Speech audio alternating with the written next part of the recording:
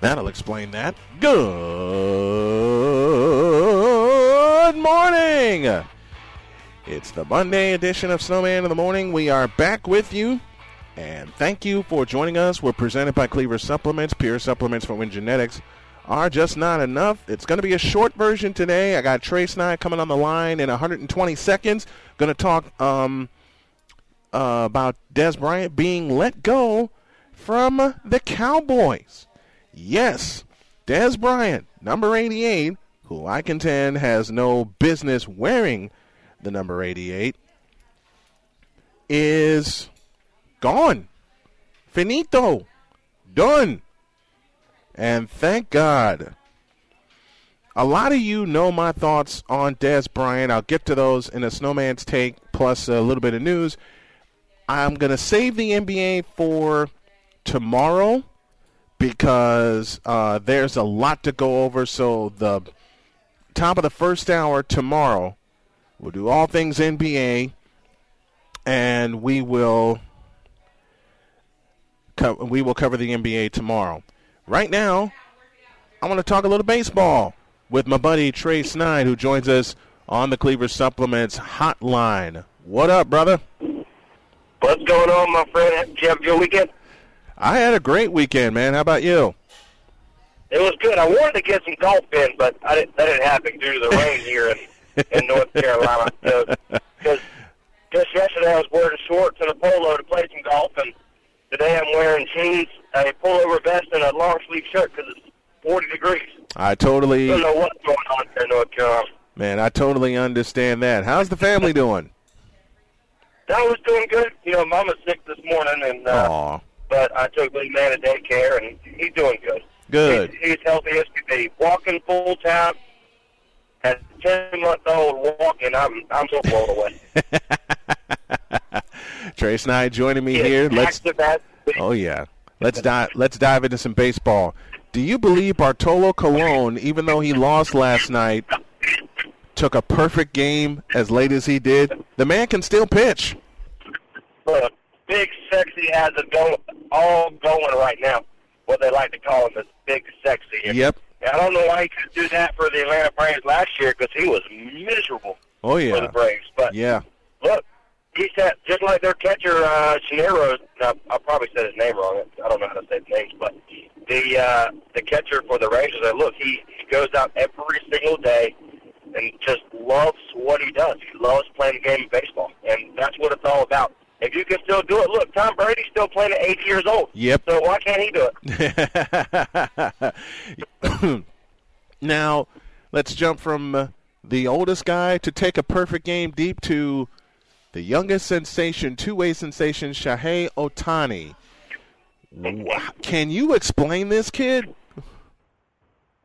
Well, there was a lot of hype and a lot of pressure coming into spring training. And there are so many teams that wanted to have his services on their roster. And for right now, they're keeping it to offer more money. But coming into spring training, there was so much hype and so much pressure. He had a terrible spring training, and people thought, well, is he going to begin the season in the spring or in minors? And, of course, the Angels kept their guns and said, look, he's going to be our DH, and he's going to be our starting pitcher, our fourth day or fifth day start. And he's shown them that he's still the two-way phenom that we thought he was.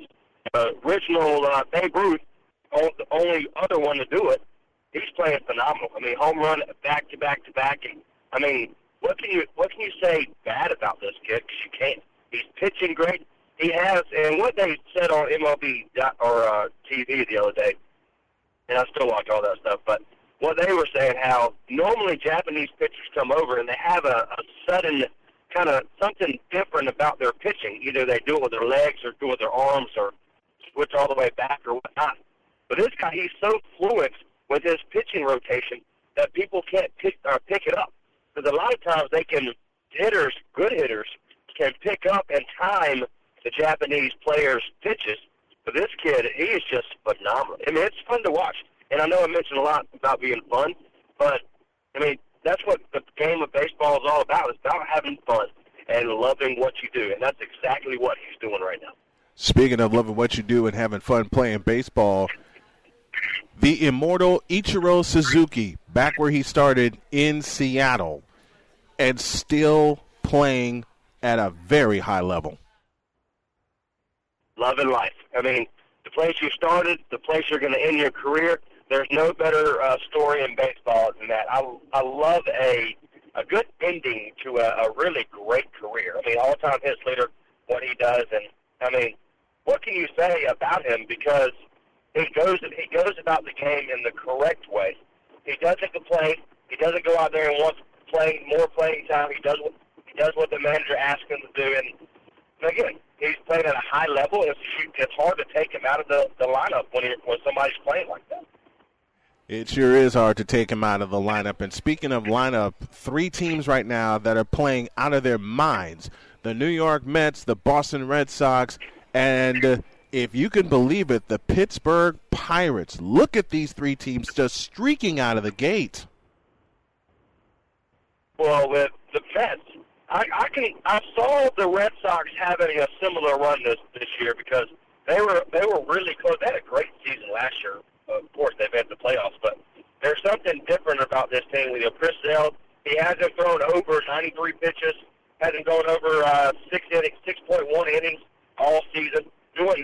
They're keeping them relaxed and calm and healthy going into the playoffs. Because of course they're going to be right there. Either if the Yankees can step up their game a little bit, if they can get there, they're going to battle back and forth. But what the Red Sox are doing with Chris Sale, David Price is doing great.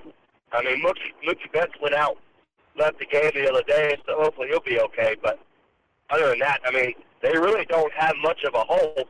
J.D. Martinez, who we thought was going to be the prize offseason chip for any team, is proving that right now for the Red Sox. But for the New York Mets, I mean, they're playing phenomenal, but how long are they going to be able to keep that up? I mean, they're eventually going to have some pressure with the Nationals. The Atlanta Braves are playing great, even though we're not going to get into that crazy nonsense they had in Chicago the other day. But look, the Philadelphia Phillies are playing great. Winners of 6 straight, 9-5 on the season. Yep. Look, their head coach, we thought he was a dude. I'm not going to say a douchehead, but I think he was kind of over his head the first couple series. And then all of a sudden, this Philadelphia Phillies team is just playing really good. So they're going to have this division, East, for the New York Mets, the Nationals, Phillies. I mean, we're not even going to count Miami because they're just terrible. Their prize possession, Brinson, that they got in the trade during the offseason, he's 1 for 83 or something, 1 for 53 or something in that range. Yeah. And so they're just struck. I mean, their best player right now is Cameron Maybin. Come on now.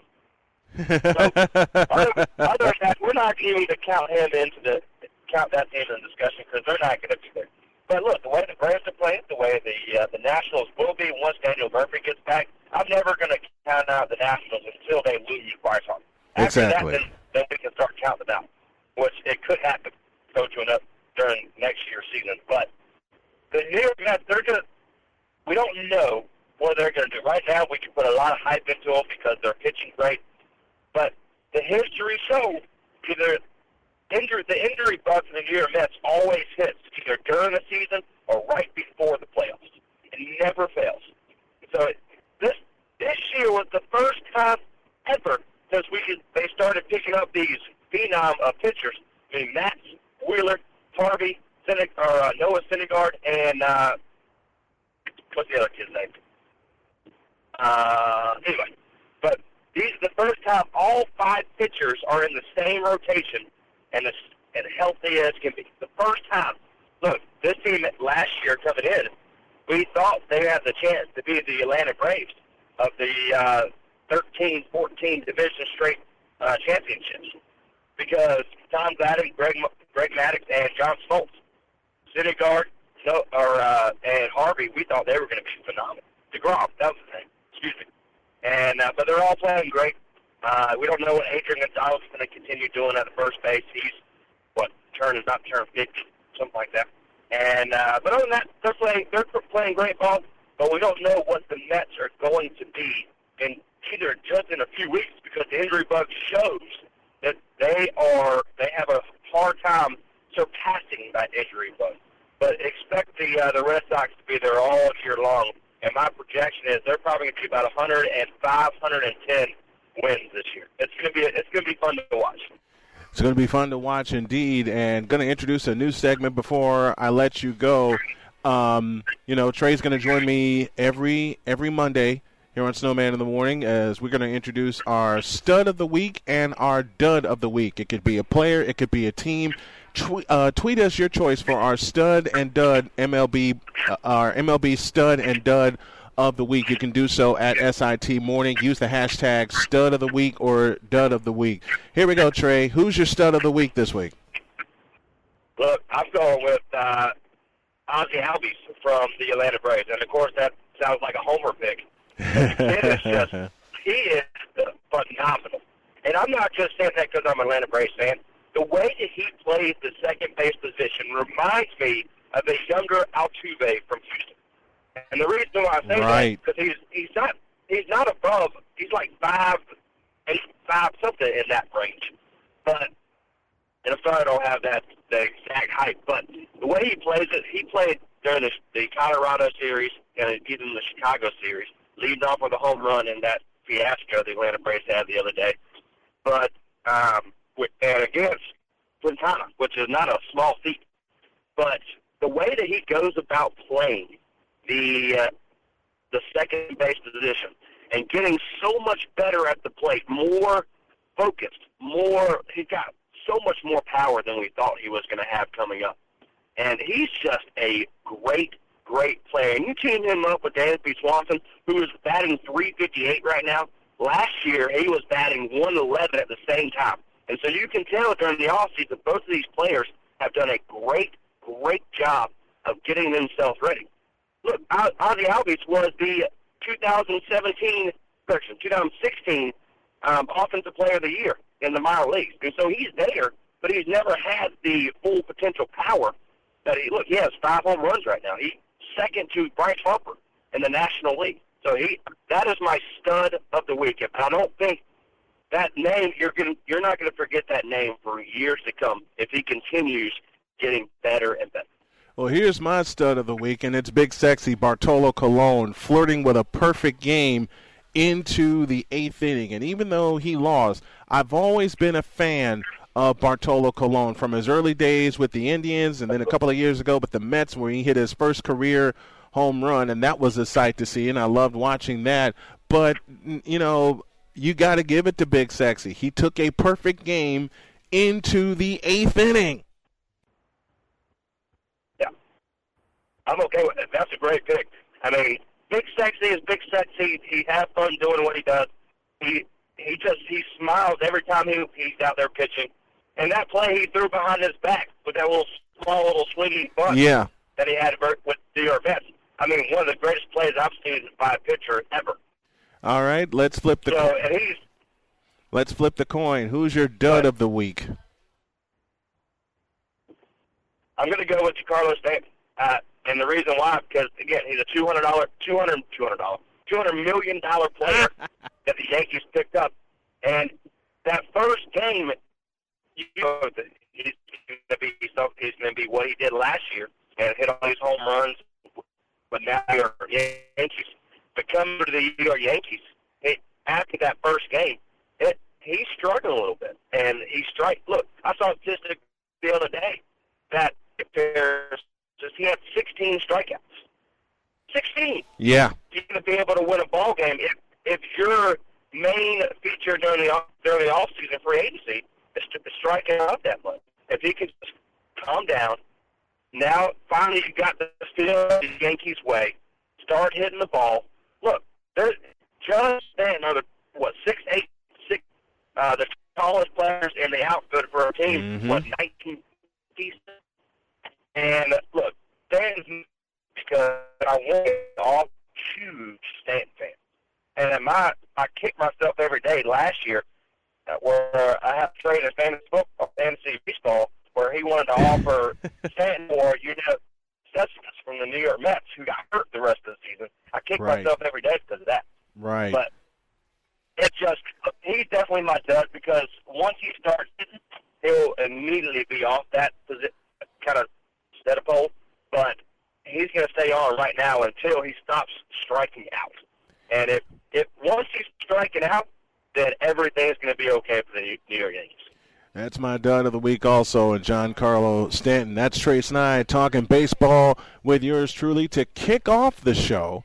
And got a couple more things for you before we get out of here on this express edition of Snowman in the Morning. But you can catch Trey and I talking baseball every Monday going back to 9:30 Eastern Time. We'll spend about a half hour catching you up on all the happenings in Major League Baseball. We'll have our stud and dud of the week, and we'll continue to tell you everything that is going on. Thanks a lot, my friend. I appreciate the time. This is Snowman in the Morning, where true sports talk lives. That's what? Are you kidding me? Need a little excitement? You know what? Yes. I'm the juggernaut, bitch! So, Dez Bryant on Friday was cut by the Dallas Cowboys. And so many people think he's going to land with another team. I am not one of those people, and I will tell you why. I really do not care if Dez Bryant signs somewhere else. I really don't care if he's not signed by anyone else. Because since he's was with and I'm not saying it's because he's been with the Cowboys. I have watched his performance over the years, and I say since year 3 or 4 has declined. I don't remember a time, and maybe partially because of me, not, watching much of him, I just wasn't impressed with him. I just wasn't.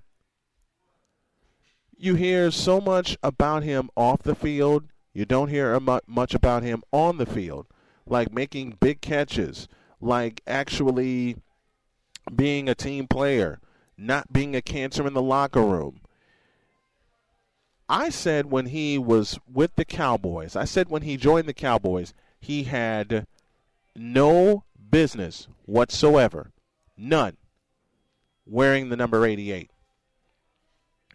Because to me, in Cowboy lore, the number 88 represented two people, Drew Pearson and Michael Irvin. Great receivers. Great receivers in their own right. Dez Bryant does not belong in that pantheon. Dez Bryant does not belong in that category. He does not deserve to wear the number 88 as far as the Cowboys are concerned. Until he really, really gets himself together and gets out there and works hard and becomes a great receiver. And I'm not talking about just making the difficult catches. I'm talking about, I know you're not going to catch every ball thrown to you, but just being a leader is one of the biggest things I have a problem with when it comes to Dez Bryant. One of the biggest. And I truly hope that no one signs Dez Bryant unless they put a clause in the contract that he has to shape up off the field. Now, I'm not saying that he's gotten in all kinds of trouble, but there has been a few controversies that have followed him. Even his tweet, "Let's throw up the X, let the search begin," or something to that nature. I know I got that wrong, and I'm not quoting that verbatim, but it's just that. Now, I may have missed a couple, but he didn't even say thank you to the Cowboys for the time that he was there. I don't like that. I really don't like that. Now, maybe I'm being biased according to a lot of people, but I don't care. I have not seen Dez Bryant step up in a huge game where he was needed to command any kind of respect from me. He just hasn't. He just hasn't. And I've always said, and I will continue to say, if there's a player that is so heralded, I have to see it, and it must be proven to me. Des Bryant has not done that. There are quite a few players in different sports where I put that distinction with. Des Bryant has not proven to me to be that big-time receiver. He's had many a chance with the Cowboys to become that. He's had many a chance with the Cowboys to develop into that. He hasn't. And I don't think he will. Now, yes, I believe there are going to be some teams clamoring after him, going after him, wanting to sign him to be the number one on the roster. But let me ask you this.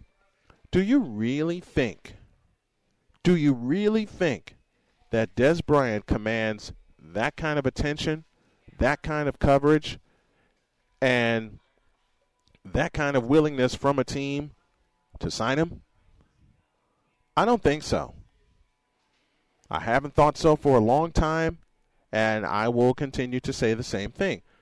I do not think Des Bryant is a big-time receiver. Although the team that signs him, they're going to pay him the money to be a number one receiver. And he's not going to be that. He's not going to be like Jordy Nelson, who goes out and catches almost everything in sight. He's not going to be like the great Hall of Famer Jerry Rice or the Hall of Famer Michael Irvin that preceded him in wearing number 88 and just goes out and plays football and is a leader in the is one of the leaders in the Cowboy locker room. A leader to me in the locker room helps pushes his team to greatness.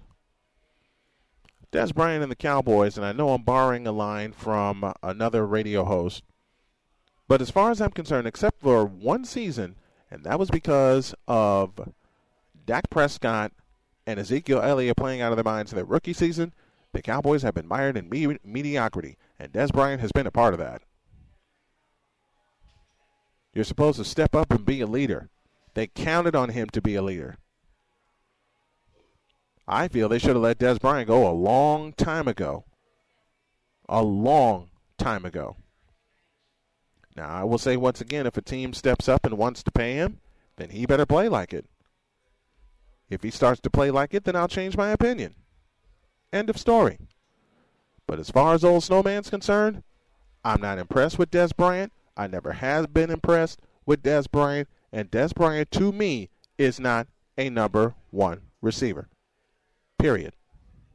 This is Snowman in the Morning, where true sports talk lives. Next! What? Are you kidding me? Need a little excitement? You know what? That makes me mad. And let me get down to business and let me welcome the young man that I have on the line. And his bio goes like this. He spent some time with the New York Jets, and he just released a children's book. Virginia graduate, Virginia Cavaliers, Stetson University defensive backs coach, author and founder of Tayson Mason Loves the Kids Foundation. And with that alone, we welcome Tayvon Mason via the Cricket Wireless Hotline. Good afternoon, sir. How are you? I'm doing good. Thanks for having me on board. Man, thank you for wanting to come aboard, my friend. I mean, had a chance to peek at your bio, but this book really got my attention. Tell the folks how you got started with doing this book. It's crazy, and I know I'm pretty sure you come across that in your line of work with being on Sports Network. You just come across somebody that just sparks, that creates a spark. And me and Ashley Henderson, the co-writer, and she's the CEO of DT Libby Publishing Company. We came across each other on Instagram because she saw what I was doing with the foundation, and she asked me, "Have you wrote a children's book?" And it's funny, I did. I wrote one, just sitting at a computer and wrote one, and didn't know where to go with it. And all of a sudden, here she comes, a children's book author, and I forwarded it to her, and they loved it. Her and the illustrator loved it, and she like, you know what? I want to go out on a limb and start my own independent company, and I want you to be my first author. And I thought it was an April Fool's joke. I like, okay, all right, whatever, Ashley. And next thing I know, she started sending me, like pre-drawings, like the rough draft sketches of Tavon Does It All. And then a month before December, November, October, a couple of months, next thing I know, I get a proof in the mail, and it was just a proof of the book.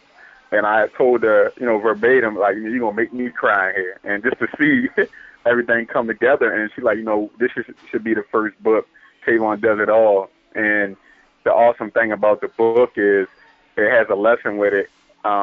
Basically, don't judge a book by its cover. And some of the things you can see on the cover, the pair of slippers, the report card, the book, all that is what I do through the organization and what I believe in. The pair of slippers, I'm actually on my 4th year doing a character slippage house, and where I go and visit at various children's hospitals and surprise the kids with slippers just to make them comfortable for the time being of being in the hospital. The report card, because I believe heavy in education, and just like you said in the intro, graduating from University of Virginia.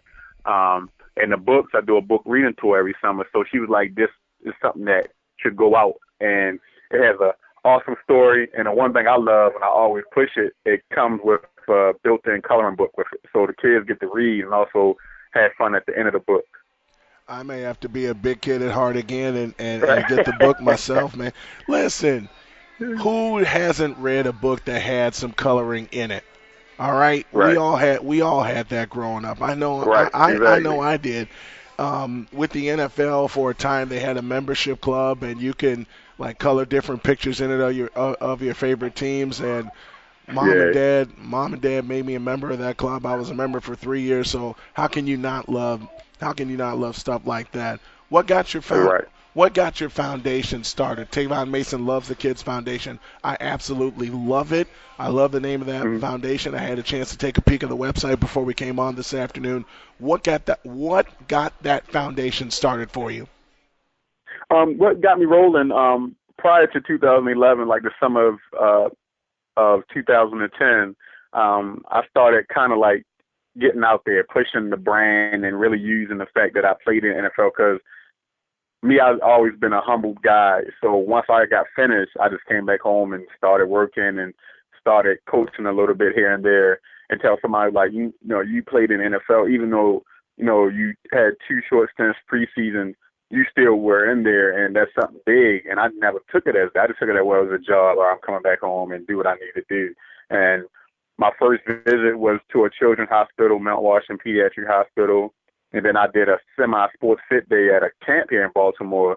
And then in the new year, in 2012, I did my actual first sports fit day. And the thing that made me push that mission of getting kids active, promoting fitness and education, my very first school was a young man. It was in the 4th grade, and he weighed close to 180 pounds, Brian. And I was like, you know what? My mission is going to push kids to be active and do sports fit days. So that jump-started it, doing sports fit days. And the summer of 2012, I did my first own health expo at my high school, Woodlawn High School. And then the end of that summer came with contacting University of Maryland Children's Hospital and jump-starting the slipper drive. So it's been building since 2011. Like I mentioned, we on our 4th year of doing a slipper drive, and we actually expanded the slipper drive outside of Maryland.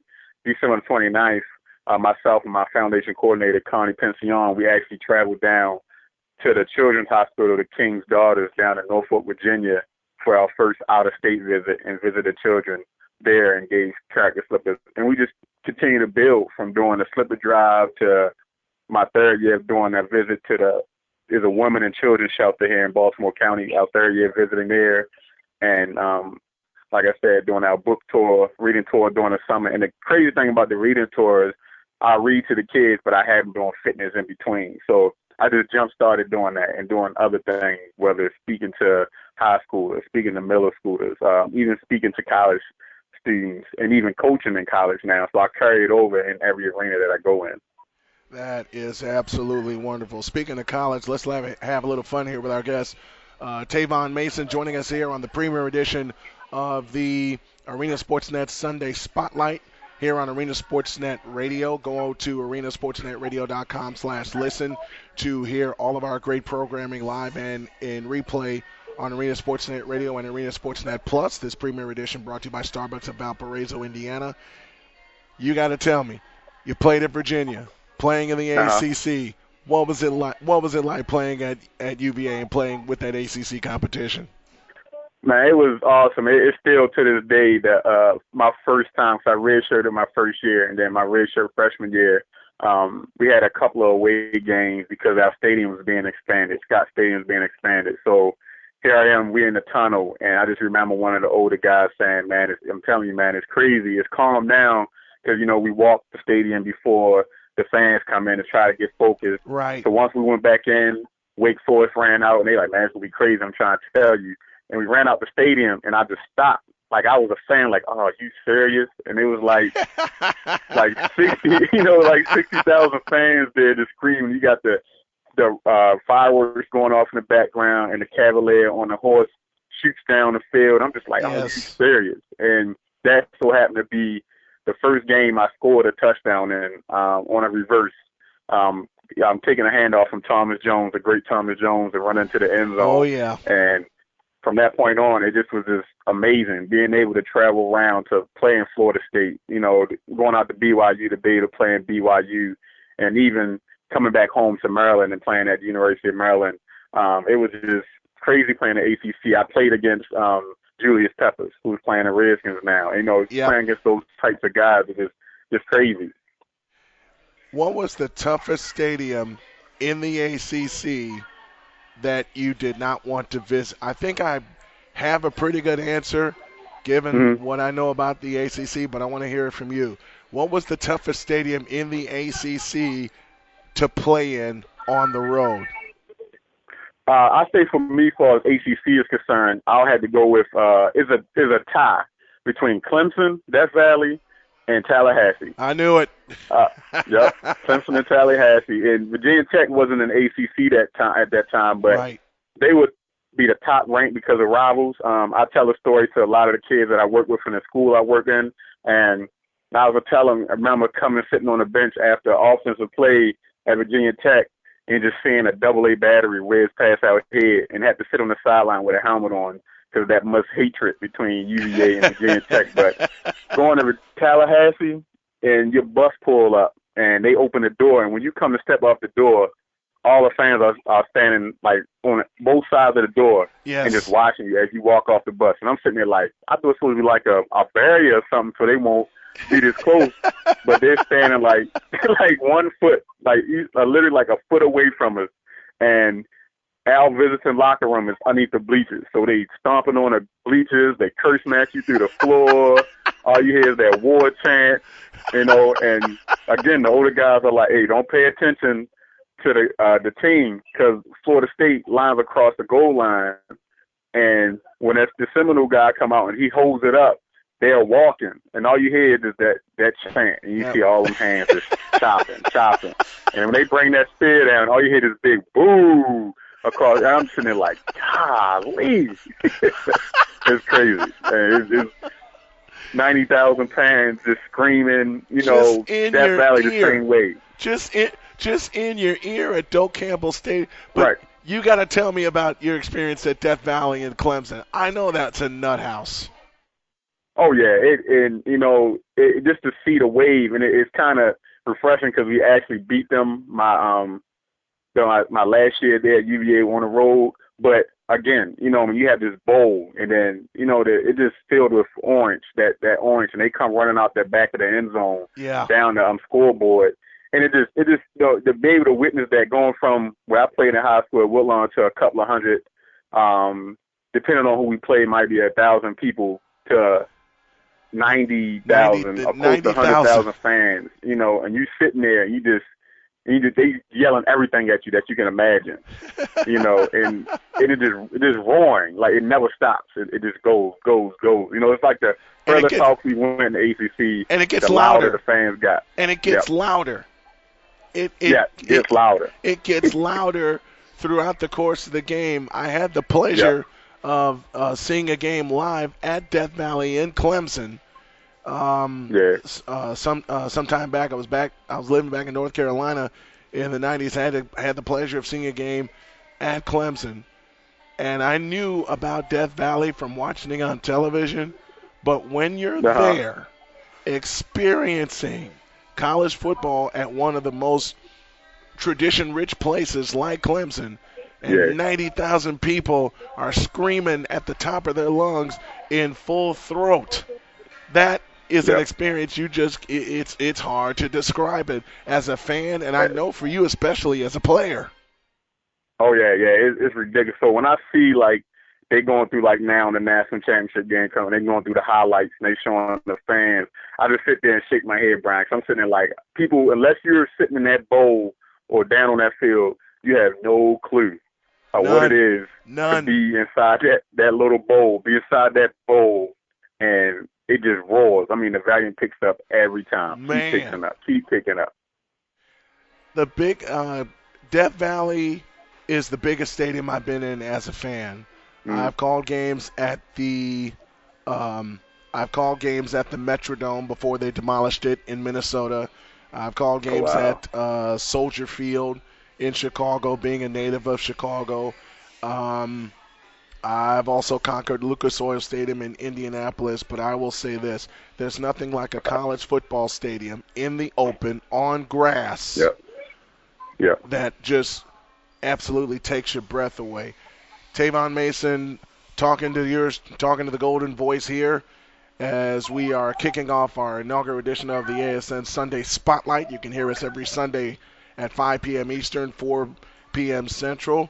And I'm just having fun sharing memories with Tavon, and we're also talking about his foundation. Tavon Mason Loves the Kids Foundation, his playing at the University of Virginia. What led you to Stetson University and coaching there as the defensive backs coach?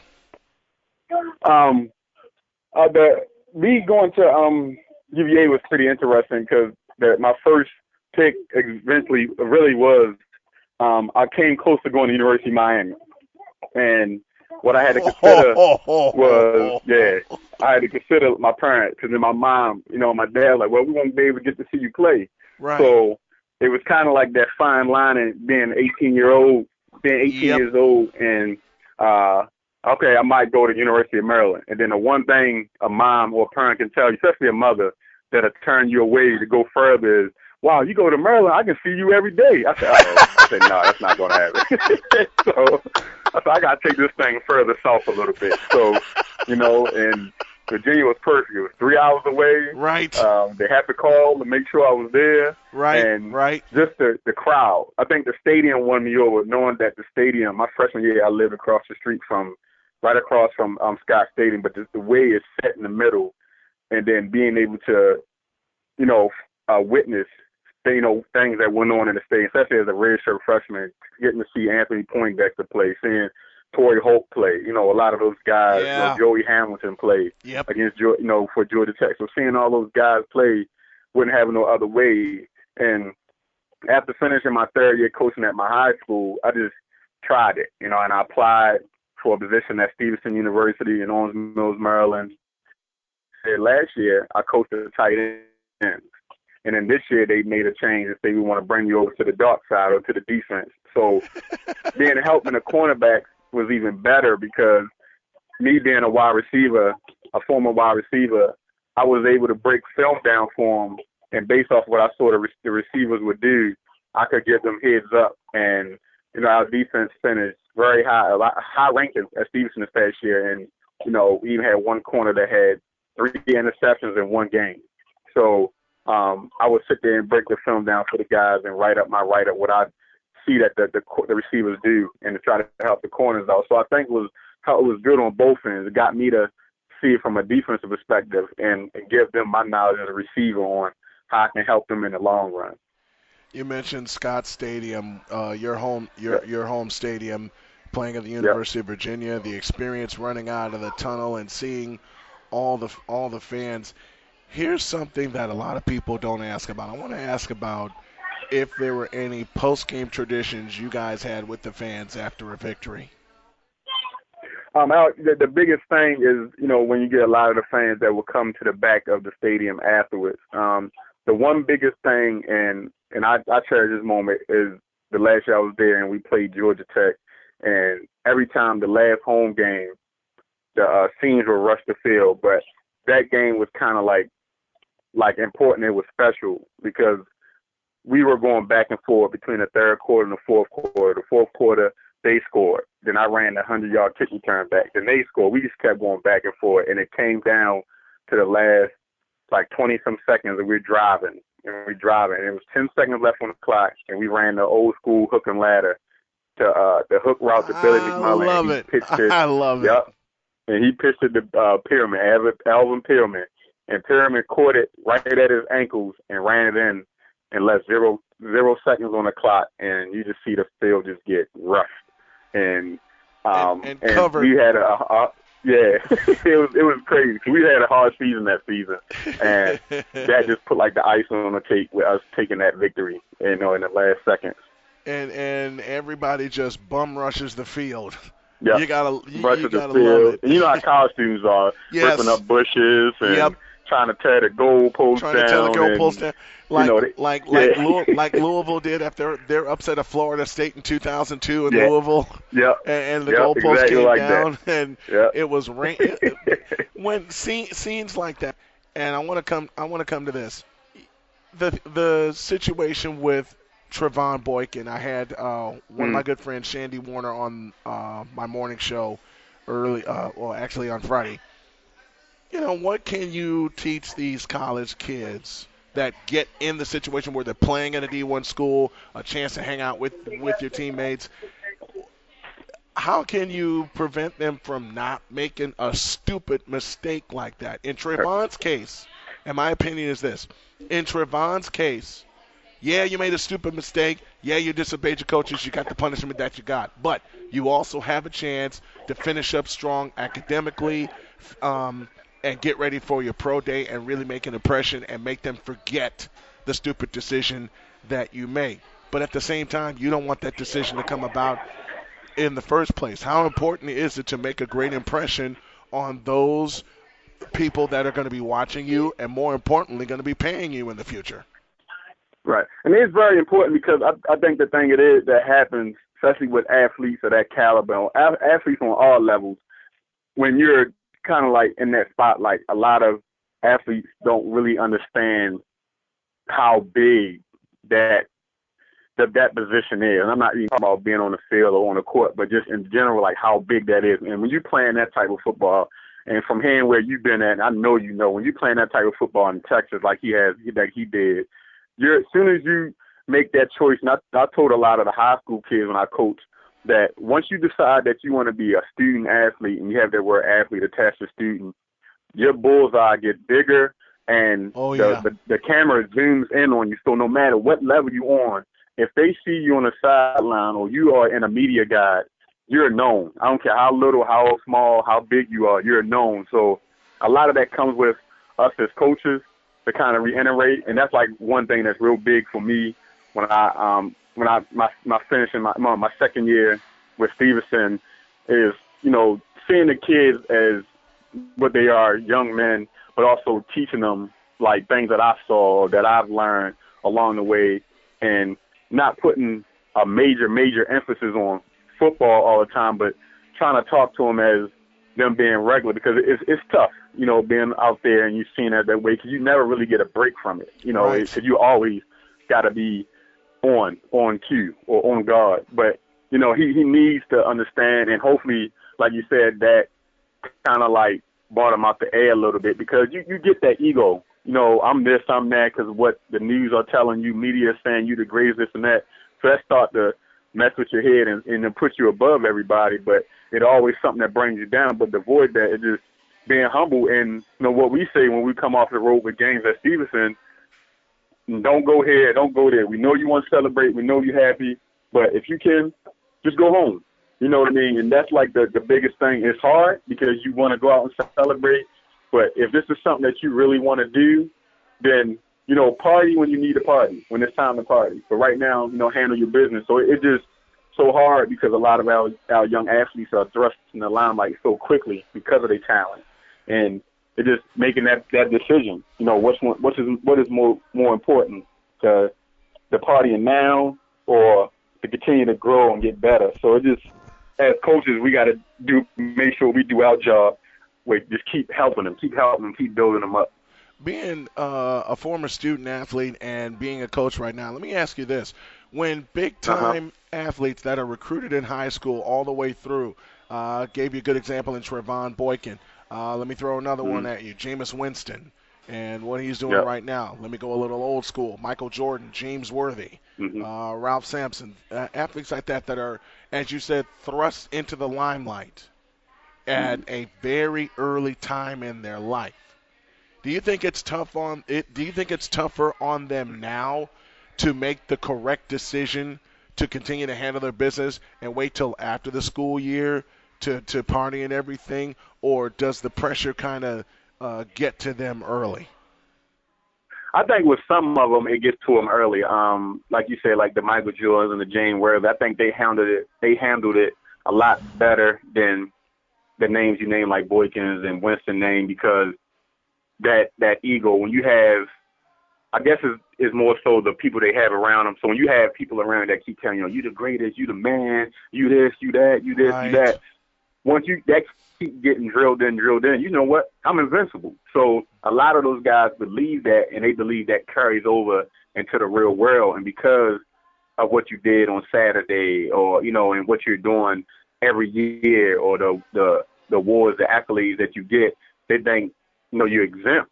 You know what I mean? And I believe it's been a super change with that happening, where before, a lot of athletes would get off with stuff, but I think it's starting to tighten down because, at the end of the day, that's what you did on Saturday, but you still have to be a role model or model citizen after that, because you have younger people looking up to you, wearing your jerseys, and wanting your autograph.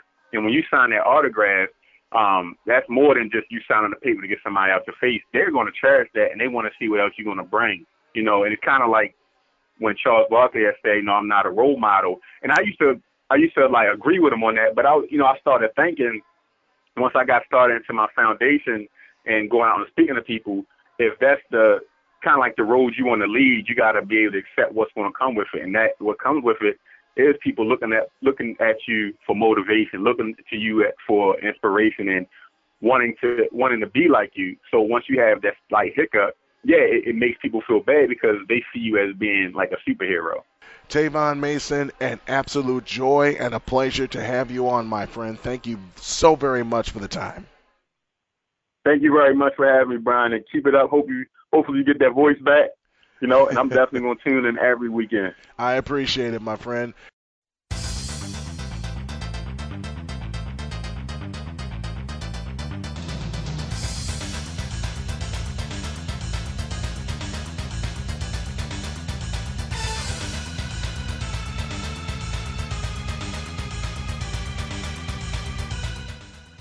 Wrapping up here on this Monday. I want to thank everybody for joining us on this express edition of Snowman in the Morning. The podcast will be up 90 minutes from now. And as always, I close with a final word, but this is time I'm going to get a little bit personal. You are judged by the way you handle situations, and I can honestly tell you a recent situation came up and I did not handle it well at all. My emotions got the best of me. I became someone who I wasn't. I didn't handle the situation well at all, and it cost me. It cost me dearly. And it forced me to take a look at myself in the mirror and say, who the hell are you? Why the hell did you do this one wrong? Where did you go wrong? And I placed the entire blame on myself. I won't get into any specifics, but people who have been talking to me recently know exactly who and what I'm talking about. I place the blame squarely on myself. I place it on myself.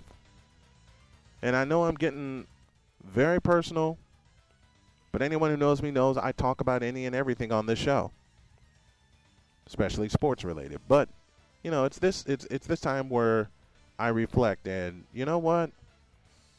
In the last 2 years, there have been some situations I handled incorrectly, out of emotion and not logic, not taking others people's feelings into consideration at all. I did that. I handled it wrong. I absolutely handled it wrong. Instead of asking questions, I thought I'd be able to jump in and fix everything, and that's just not my job. That's not how Pops raised me. It's not how Mom raised me. It raised me to be understanding, a gentle giant. And I wasn't. I was selfish. I was absolutely selfish. I was selfish. I was stupid. To a borderline point, I was crazy. My emotions got the best of me. My depression got the best of me. Everything got the best of me. And I wasn't myself, and I couldn't be myself around the people that I lost. Period. And I apologize to them. I know I'll never see them again, and it's for the best that I don't. But it's really forced me to take some accountability. And now one tear was shed. And that's not me being heartless. That's just me realizing, you know what? You can't keep going on this merry-go-round forever. You can't keep up this vicious cycle. Sometime you're going to have to just step up and become better at handling things. You're going to have to become better. That's what I tell myself every day. And it's the truth. I have to step up now. Because it's only me. And I intend to. So to all the people that I've hurt in the past with my actions or with my words, I sincerely apologize. Now, a lot of people are not going to believe that, but I do. And I mean it from the heart. I really mean it from the heart. A lot of NBA tomorrow and some hockey later in the week. Got to get out of here. Snowman out.